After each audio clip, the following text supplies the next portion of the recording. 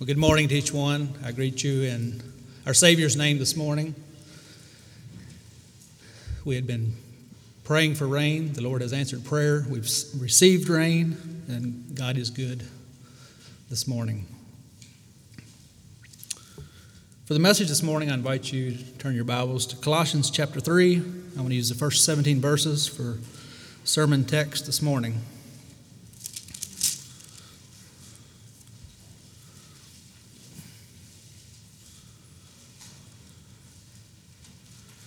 Titled the message, Points for Practical Living. And these verses are filled with exhortations about how we live. And they all involve action. Paul lays out for us in this passage points of action for practical Christian living. And we'll go ahead and give before we read the passage. First one is seek the things that are above. Next one is set your mind on things that are above. Put to death, therefore, what is earthly. Put off the old self. Put on the new self. Let peace rule. Let the word of Christ dwell. Do everything in the name of the Lord for the glory of God, and actively give thanks. Read Colossians 3, first 17 verses at this time. If ye then be risen with Christ, seek those things which are above, where Christ sitteth on the right hand of God. Set your affection on things above, not on things on the earth. For ye are dead, and your life is hid with Christ in God. When Christ, who is our life, shall appear, then shall ye also appear with him in glory. Mortify therefore your members which are upon the earth: fornication, uncleanness, inordinate affection, evil concupiscence, and covetousness, which is idolatry. For which things' sake the wrath of God cometh on the children of disobedience, in the which ye also walked sometime, when ye lived in them.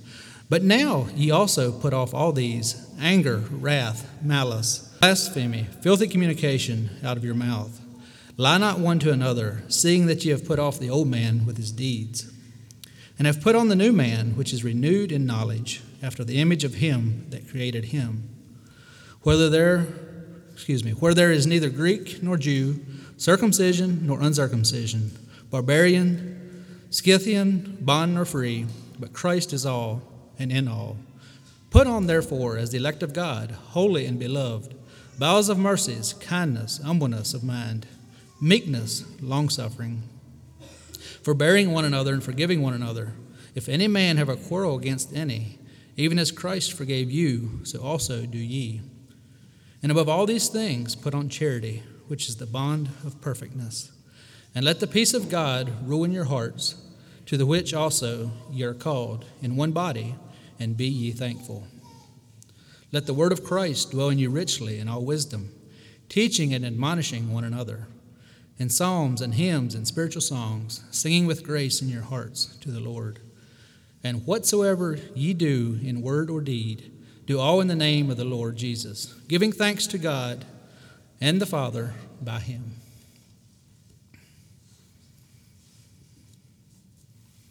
So it begins here with, if ye then be risen with Christ. Because that we know that Jesus is really raised from the dead, then our identification with him becomes real. It is only because we were raised with Christ that we can seek those things which are above. And all these things are only possible through the power of the Holy Spirit. We cannot do them on our own. The only way to have victory over sin is found in our experience of being united with Christ. Only those who are born again and washed in the blood of the Lamb and powered by the Holy Spirit can do these things. If we try to do it in the flesh, we will fail.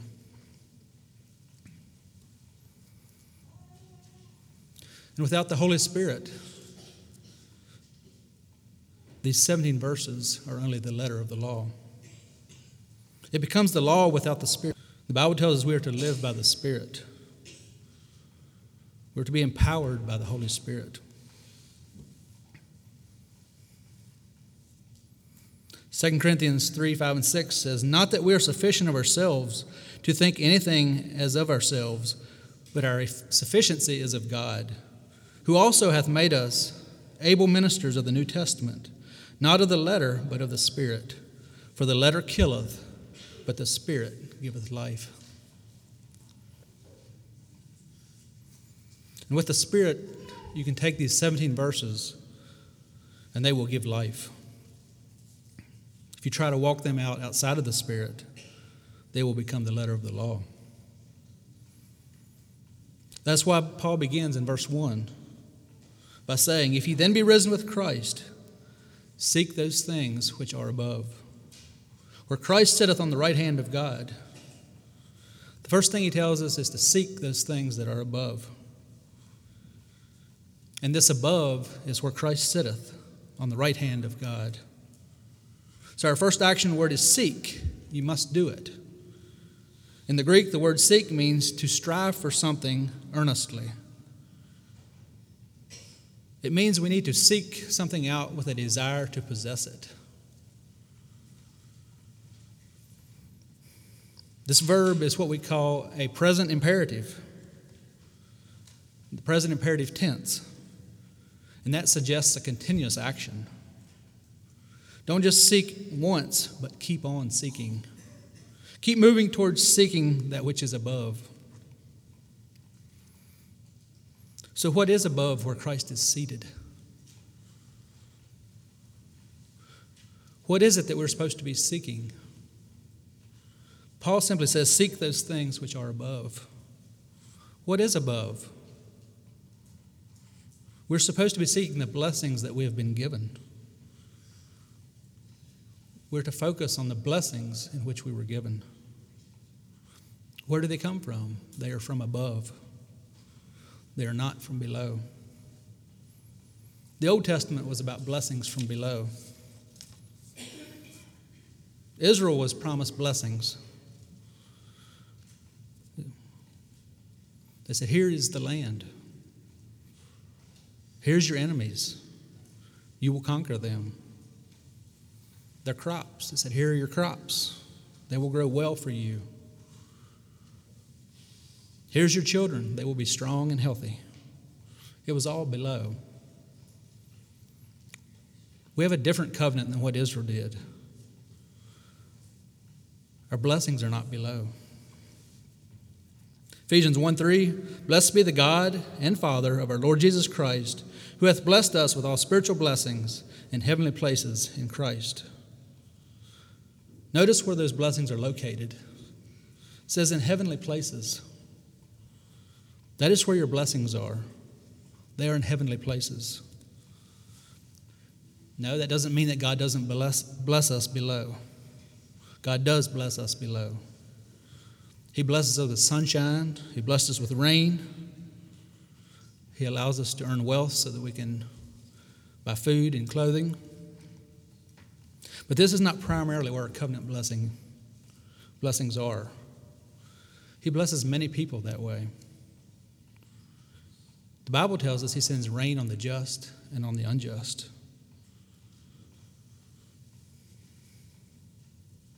But the special blessings that are ours in Christ are above. And that's what Paul is saying here in this verse in Ephesians.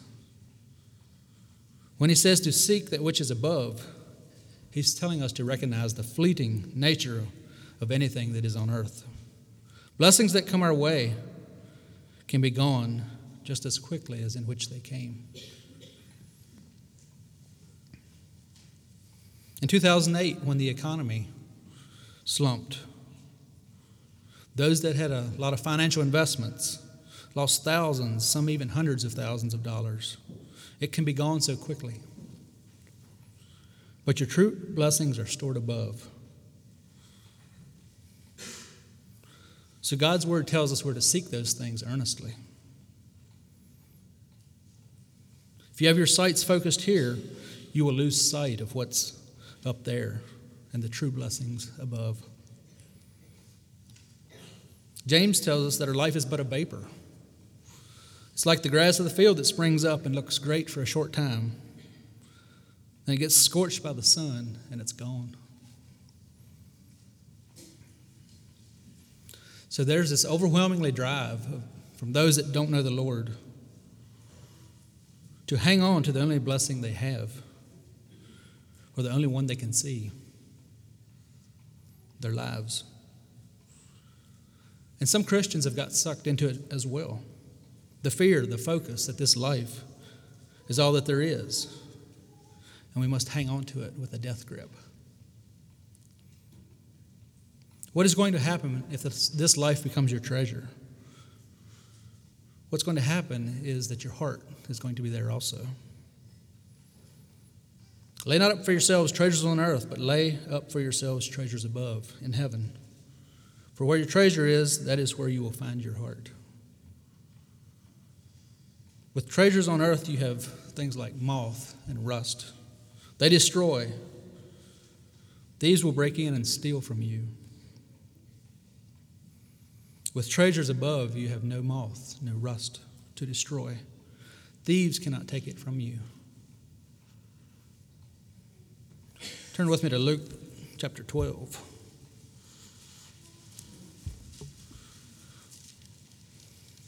Luke 12, verse 33.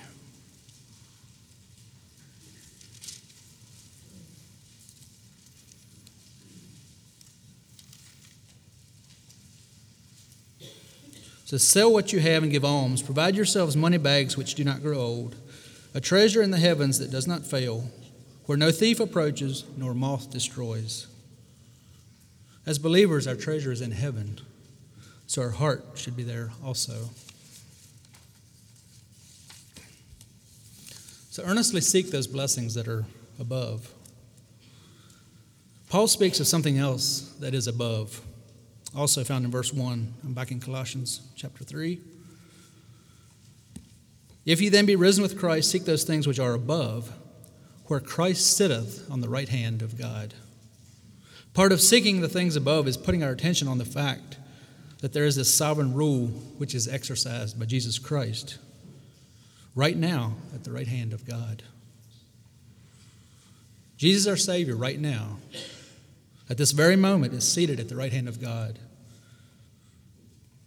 In the Bible, the right hand denotes power, all power. It's a symbol for power, and Jesus is seated there. It says, seek those things which are above, where Christ sitteth on the right hand of God. Don't get overwhelmed with what all is going on in the world. The violence, the lawlessness that is happening. We're to focus our attention above, on the throne of Jesus Christ. I'm not saying that we should be ignorant to what's going on around us. But I believe if our focus is there, we face danger of being sucked in, getting burdened down, where you focus so much on the things below that you lose your joy, your peace. It will eat away at your faith. Focus your attention above, on the throne of Jesus Christ. Set your affection on the things above, not on things on the earth. For ye are dead, and your life is hid with Christ in God. When Christ, who is our life, shall appear, then shall ye also appear with him in glory. Speaking of the rapture. First, we are told to seek the things above. Now we are exhorted to set our minds. Another action. After you have sought them and found them, now set your mind on them. The first one speaks of striving, and the second one speaks of concentrating. Concentrate your mind on things that are above, things that are eternal, not temporal. Let's go to 2 Corinthians 4,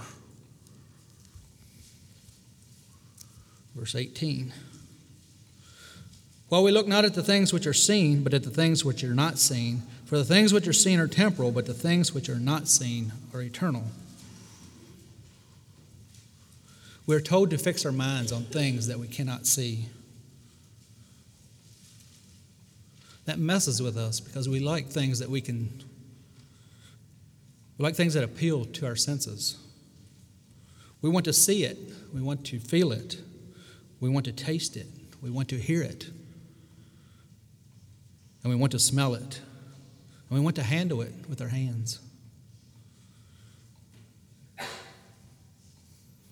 But you can't. So there's this other sense we have to use. It's the sense of faith. I can't see it. I can't smell it. I can't hear it. But you have to have faith that is there. Look not at what you can see, but at the things which are not seen.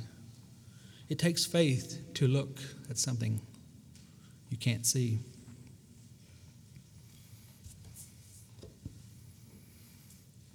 Verse 5 says, here in verse 5 we have our next point of action. It says, mortify, therefore, your members, which are upon the earth. Then we have a list. Fornication, uncleanness, inordinate affection, evil concupiscence, and covetousness, which is idolatry.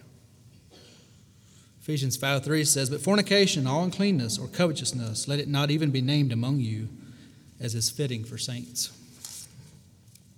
Neither filthiness, nor foolish talking, nor coarse jesting, which are not fitting, but rather giving of thanks. For this you know that no fornicator, unclean person, nor covetous man who is an idolater has any inheritance in the kingdom of Christ and God. These are things that will distance you from your relationship with God. Sexual immorality will cause a problem between you and God. Impurity, passions that are connected with evil desires. Covetousness, which is idolatry, and so on.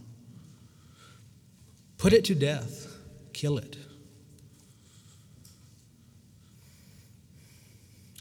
This word mortify is a Greek verb, and it means just that, to make dead.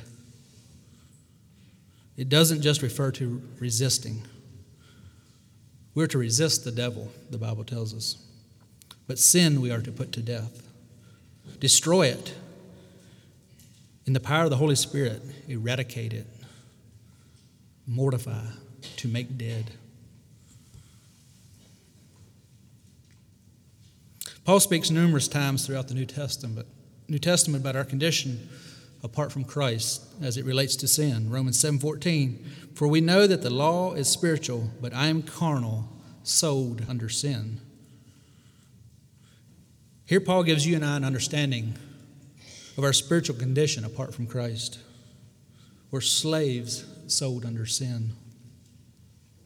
And through Christ, that control has been broken. Because we died with Christ, the sin no longer is our master. We now have a new master, which is God. The old master was sin. But be careful. Just because I'm free from sin doesn't mean I'm sin-free. It's important that we understand that. Jesus set us free from the mastery of sin, but doesn't mean that you're sin-free. In verse 6, Paul gives us the reason we are to put to death sin. For which things' sake the wrath of God cometh on the children of disobedience, in the which ye also walked sometime when ye lived in them. This is what you lived in, but now we are to put off these things, and we have a list. Verse 8. But now ye also put off all these: anger, wrath, malice, blasphemy, filthy communication out of your mouth.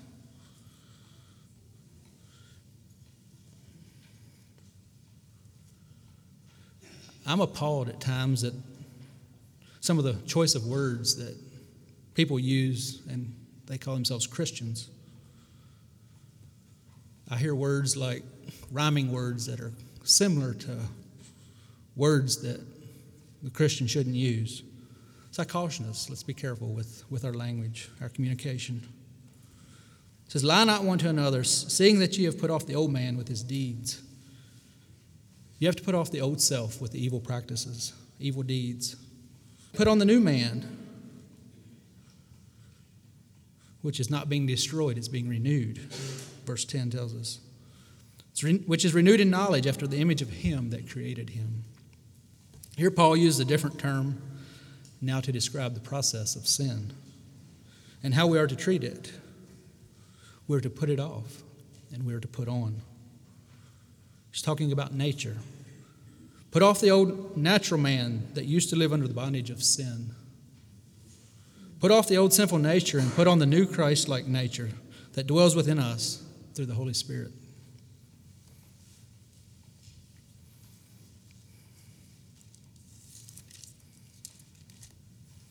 In chapter 2, Paul talks about this process of putting off sin. I want to go back and look at it. Colossians 2, verse 11. In whom also ye are circumcised with a circumcision made without hands. This was a work of the Spirit. It says, in putting off the body of the sins of the flesh by the circumcision of Christ. Something I want us to notice in this verse. It says, in him you were. It's past tense. You were. In him you were also circumcised. And that lines up with what he is saying here in verses 9 and 10 of chapter 3, when he says, have put on the character of Christ, having put on, past tense again, the putting off the sinful nature, not with a circumcision done by the hands of men, but with the circumcision done by Christ. Here he makes us aware that when we came to Christ, there was a fundamental change in our identity. There was this shift in who we are. It has already happened. It happened when we met Jesus at the cross, when we recognized that it was my sin that put him there. When by faith we embrace what he did for us on the cross and accepted the forgiveness that offers us through his sacrificial death. Now he exhorts us to bring our behavior, our daily actions, into a place of consistency with that new identity. The work has been done. Now bring your daily life into line with what Jesus has done, past tense. When he circumcised you with a circumcision not done with human hands, but by the Spirit, and through that circumcision, put off the sinful nature. It's been done. Now live it out. You and I must now walk it out. Walk it out by faith. Verse 11, where there is neither Greek nor Jew, circumcision nor uncircumcision. And that's speaking of the physical circumcision. Barbarian, Scythian, bond nor free, but Christ is all and in all.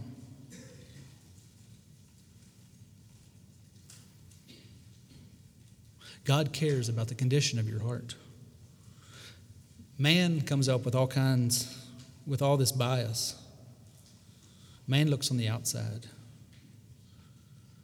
In another passage, it says that even male and female doesn't matter in light of eternity. It doesn't exist in eternity. Galatians 3:28, there is neither Jew nor Greek, slave nor free, male or female, for you are all one in Christ. This new man, the elect of God, this means that God has chosen the Christian and chosen him to be something special in his plan. Verse 12 says, put on therefore as the elect of God, holy and beloved, bowels of mercies, kindness, humbleness of mind, meekness, long-suffering.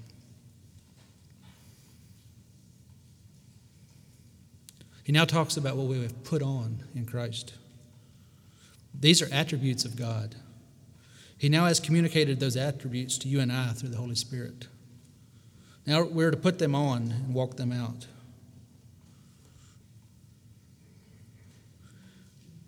Each one of the qualities mentioned in this passage express themselves in relationships.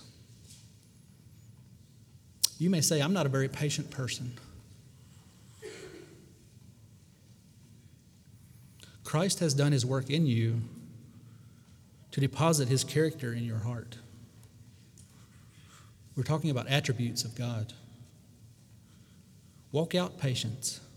His patience, make it yours. His kindness, make it yours. Let his kindness flow through you to others.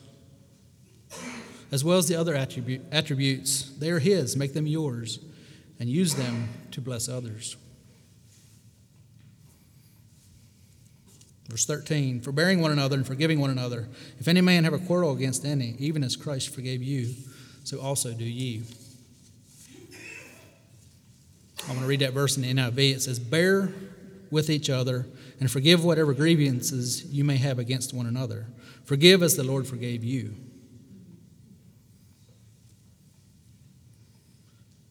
Maybe you say, but I cannot forgive.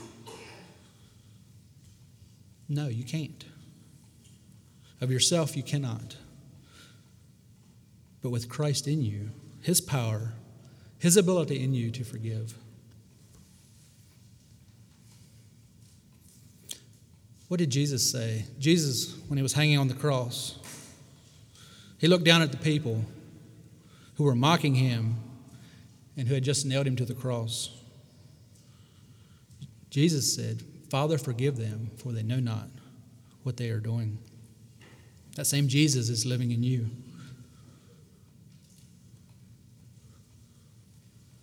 Focus on what Jesus can do in you. And it's only through the power of the Spirit that you can release them. We're told to live forgiving one another after the pattern of Jesus' forgiveness toward us. Understanding the way Jesus forgave us will always make us more generous with forgiveness and never less generous. Then he says we're to put on love, which binds everything together in perfect harmony. Verse 14, and above all these things, put on charity, which is the bond of perfectness. Paul told the Corinthians that love is the most excellent way. It perfectly fulfills what God requires of us as it relates to our relationships, one to another in the body of Christ. Then beginning in verse 15, we have 3 final exhortations. First one, and let the peace of God rule in your hearts, to the which also ye are called in one body, and be ye thankful. This word rule means to arbitrate. Let the peace of God act as a referee or an umpire in your heart. Let the peace of God make the call. Let the peace of Christ judge. Let the peace of Christ decide. Let the peace of God govern in your hearts. Don't let emotions make the call, because emotions are like roller coasters. They go up and down. They're up one minute and down the next. And eventually you won't know which end is up. To let our emotions rule only brings confusion. Let the peace of God rule. Let it make the call.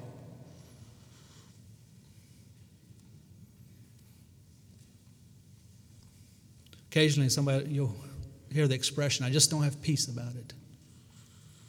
I've been seeking and searching for peace, for the peace of Christ in this situation, and I just don't have peace.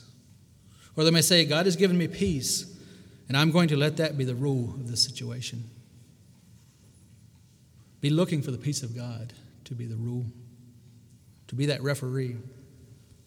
Second exhortation, we find in verse 16, says, let the word of Christ dwell in you richly in all wisdom, teaching and admonishing one another in psalms and hymns and spiritual songs, singing with grace in your hearts to the Lord. Let the word of Christ dwell in you richly. The word dwell means to inhabit. Let the word of Christ inhabit your heart. So let the word of Christ inhabit your heart abundantly.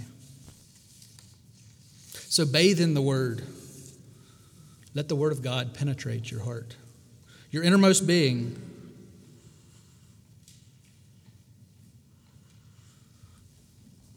I want to go to Mathew 7, verses 24 and 25.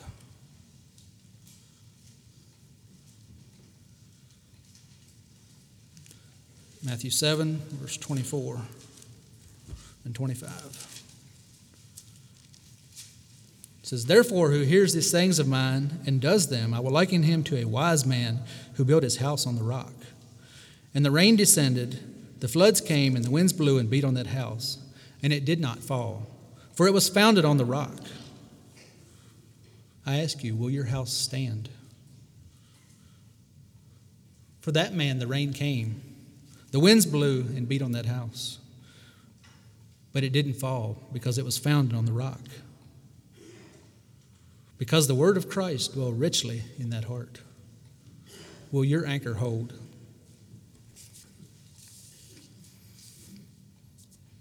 A song we sometimes sing says, will your anchor hold? By Priscilla Jane Owens. Will your anchor hold in the storms of life, when the clouds unfold their wings of strife, when the strong tides lift and the cables strain? Will your anchor drift or firm remain? Will your anchor hold in the straits of fear, when the breakers roar and the reef is near, while the surges rage and the wild winds blow, shall the angry waves then your bark o'erflow? We have an anchor that keeps the soul steadfast and sure while the billows roll, fastened to the rock which cannot move, grounded firm and deep in the Savior's love.